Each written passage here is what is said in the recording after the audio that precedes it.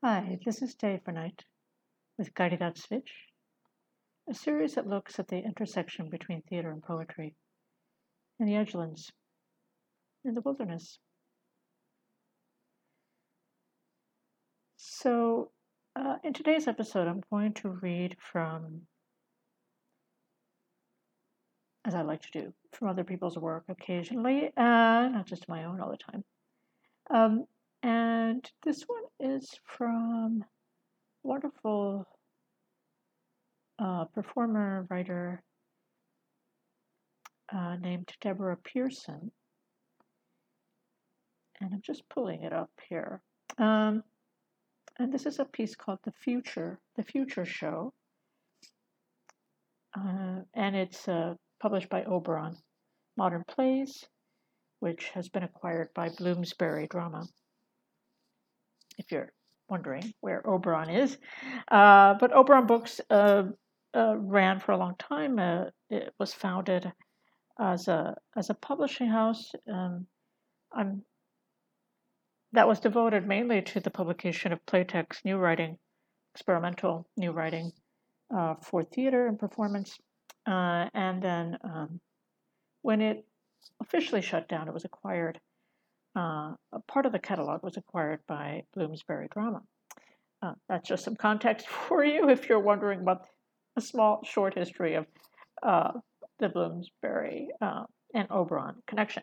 But anyway, this is a play piece, performance piece called The Future Show by Deborah Pearson. And I'm just going to read from the published text. I'm just going to read, it was published in 2015.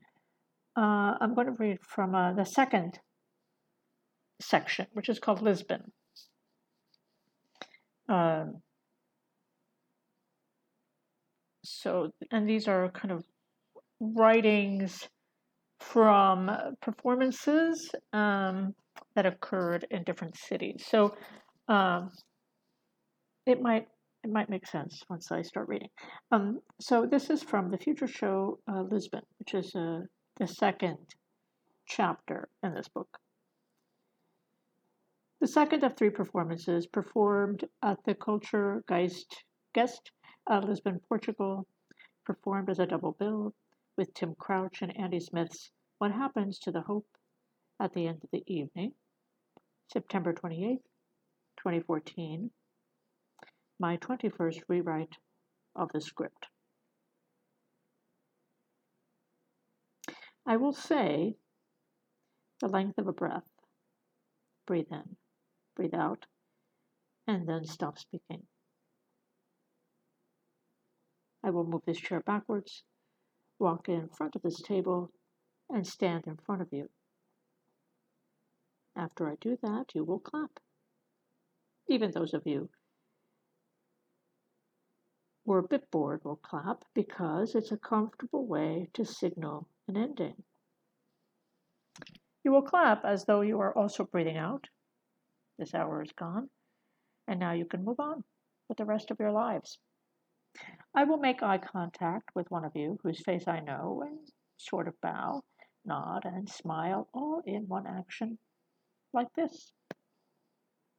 I will motion towards the tech booth and the people who are operating this show right now with my hand, like this, and you will clap for them too. Then I will get up to walk out through that door. Now you will notice that I have a slight limp as I walk, because one of my legs will fall asleep during this performance. The door will shut, and you will continue clapping, but you will remember that I didn't say I would come back for a second bow. And so you will have the odd feeling of clapping for a performer who isn't there anymore. And you will stop midair. You'll put your hands down to the side and breathe out like this. One of you will think, so, that's it. One of you will wonder whether or not to take your program. One of you will look around for the hat you thought you put under the seat. One of you will squeeze your partner's hand. And one of you will get up quickly to go to the bathroom between this show and Tim and Andy's show. One of you will look at the stage and think it looks different. One of you will wonder where I've gone, and one of you will have nearly forgotten about me completely. I will be the tiny wormhole that flashes when you turn off a television set. I will be in a small but compact dressing room somewhere behind that curtain, looking in a mirror and contemplating this wrinkle. I will remember when my friend's mother told me I would get a wrinkle there if I didn't stop furrowing my brow. And I will remember that I was 7 years old then. I will think about how in past versions of this show I had described myself needing to look for this wrinkle, angling my head in different ways in order to catch its contour in the light. But how in this most recent version of the future show doesn't make sense to describe myself looking for the wrinkle anymore. It is now clearly visible. I will remember my friend joking that in the next version of the show, I can say that people in the very back row of the audience will have already noticed this wrinkle. I will spread the wrinkle with my two fingers like this, and then furrow my brow 10 times, like the woman I saw on YouTube did, who said you could reduce frown lines through facial yoga. I will remember that I read that the calculating parts of the brain are located behind the eyebrows. So I will think that in one sense, I could see this wrinkle as a mark of complex thought rather than worry. I will think that these are both likely a result of my PhD. I will contemplate this new and now permanent part of my face. I will put my finger on it like this and decide to feel safe. My phone will vibrate on the dressing room countertop. My husband will have just arrived at the airport from London, and I will text him directions to the venue. I will write, "It looks like if Julius Caesar, Stalin, and Rupert Murdoch became one person in the 1980s and wanted to construct a minimalist palace to intimidate everyone with." I will press send and hope that my directions will translate comfortably to a cab driver who may or may not speak any English. I will walk through the gold door that leads out of my dressing room into a very large, very dark space that the curtain behind me is hiding. Tim Crouch and Andy Smith will be knelt on either side of a fairly low table, which is a prop in their show that Francisco told me they sourced from the National Theater. They will be having an arm wrestle.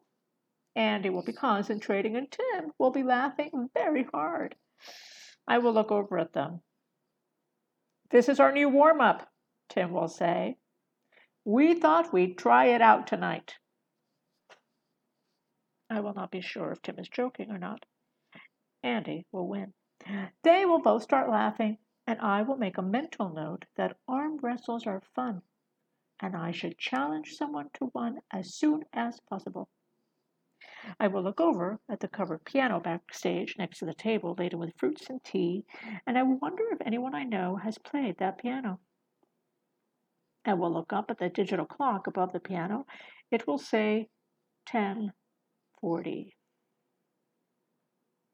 You will be out there, stood in a large gray lobby with curves instead of angles between the wall and the floor, curves that look like they were originally designed to be skateboarding jumps, which were too dangerous to use and so were shipped into an art center instead.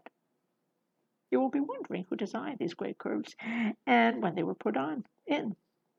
You heard it was a visual artist, but you will not be able to remember their name. Just then, you will look over at the door and see me.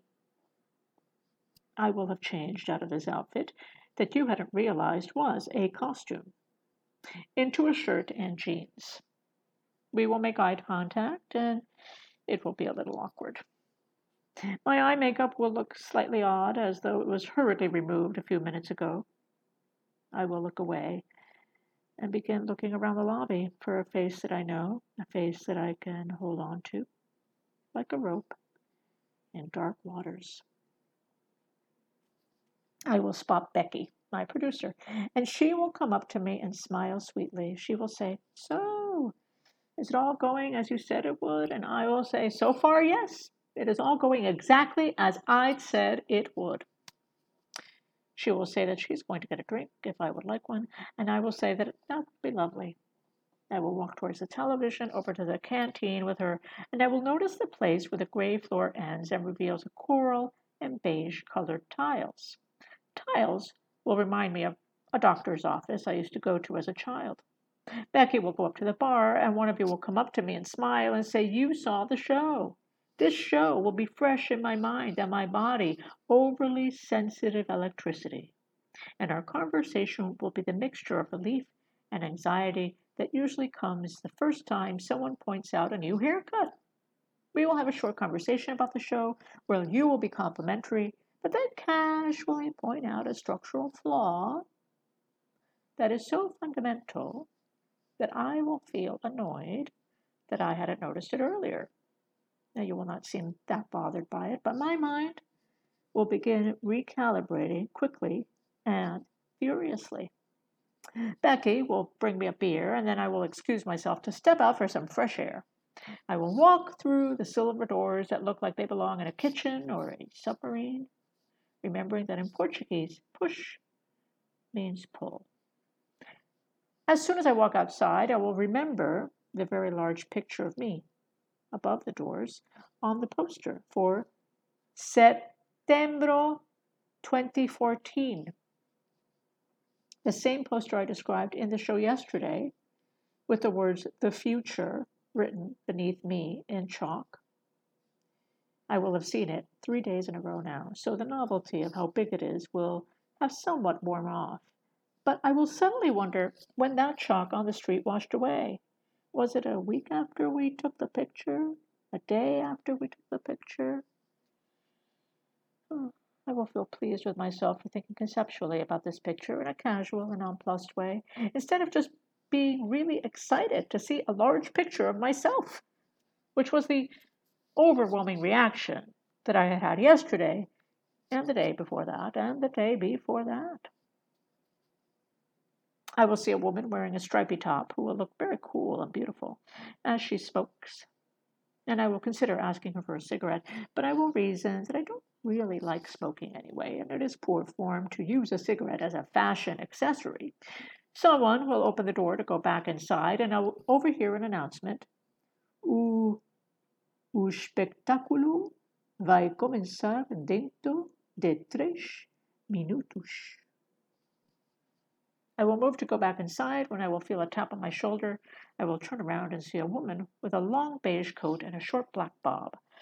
I will not have noticed her before, and I will not recognize her from this audience. She will say, "So you think you know about the future?" I will see that the smokers are butting out their cigarettes, rushing inside to get into Tim and Andy's show in time. I will suddenly remember a dream I had last night about a man with dog's teeth, where I was walking through a crowd in slow motion and I couldn't run because my back foot felt like pulling a rope on weights.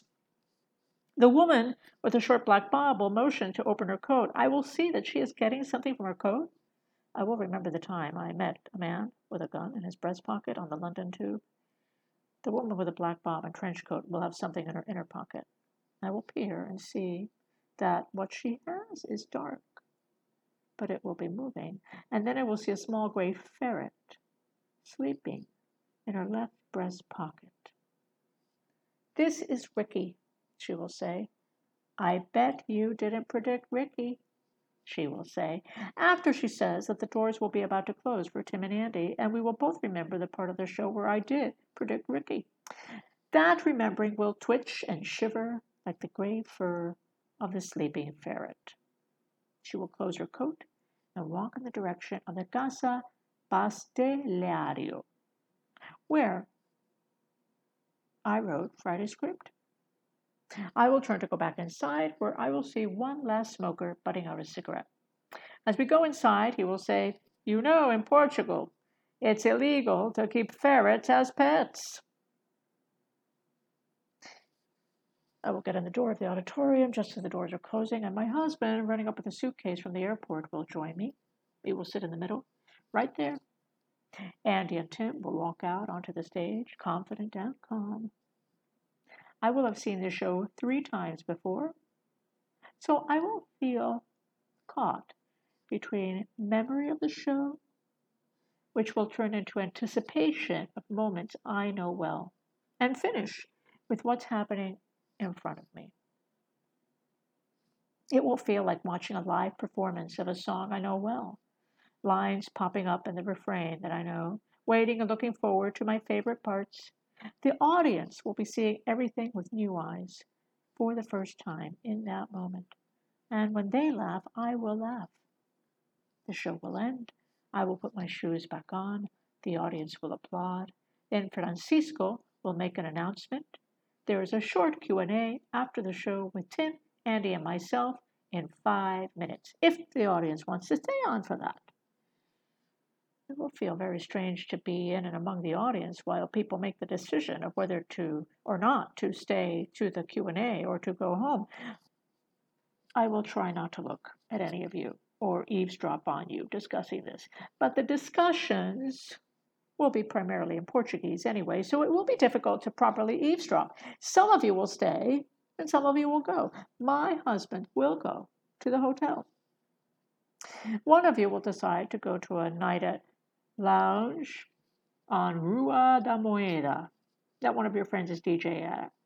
The friend you are here with tonight will want to stay for the Q&A and will not fancy going out dancing, so you will leave alone. You will get on at Arredo and then take the line Verde to Cais do Sodre. After getting out from the metro station, you will look at the sea for a moment, as you always do when you are near enough to the ocean to see it. Turn right on Avenue 24 de Julio and then right onto Plaza Dom Luis until it turns into Rua da Moeda. You will look at the disco ball through the window and you will wonder if the person you really came here to see has arrived and is already inside. On this stage, 4 chairs will be arranged. Francisco will walk out and say a few words in Portuguese. Andy, Tim, and I will shuffle on stage and we will seem different than before. Tim will not be wearing glasses. Francisco will sit there. Andy will sit there. Tim will sit there. And I will sit here. Francisco will begin by saying that he saw our performances at Forest Fringe in Edinburgh in 2013. And even then, they seem to share a certain sensibility. I will not, though I will also be intrigued about what he means by this. He will say that both of these pieces, it seems to him, are pieces that at their core are about theater and representation. Tim will say, that's interesting. I think a lot of my work is about representation.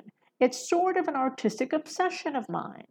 Though with this piece, it is in one sense about representation, but in another sense, it's about friendship, about the ways that friends grow apart and move on. But that moving on is not just about doing new activities or spending time with new people. It can exercise itself as an entirely different way of being in the world. The 2 friends in What Happens to the Hope had actually grown apart and developed different and somewhat incompatible ways of being in the world, being on stage, living. Francisco will pause and nod and then say, now, of course, if I don't ask this, someone in the audience will, but is there any truth in the story being played out on stage? Andy will field this question. Obviously, in my case, yes, I do live in the home where I describe myself living. My wife is really Norwegian, and my daughter is really named Maya. When we wrote the text, she was nearly 4, and my wife was pregnant with our 2nd child. Tim will interrupt, but in my case, I'm doing some acting. And then Andy will say, but the acting is also a metaphor, and even though Tim's character is fictional, that metaphor is real. Francisco will turn to me now. He will say, Deborah, you predicted this entire Q&A in your performance tonight. And I will say, yes, I did.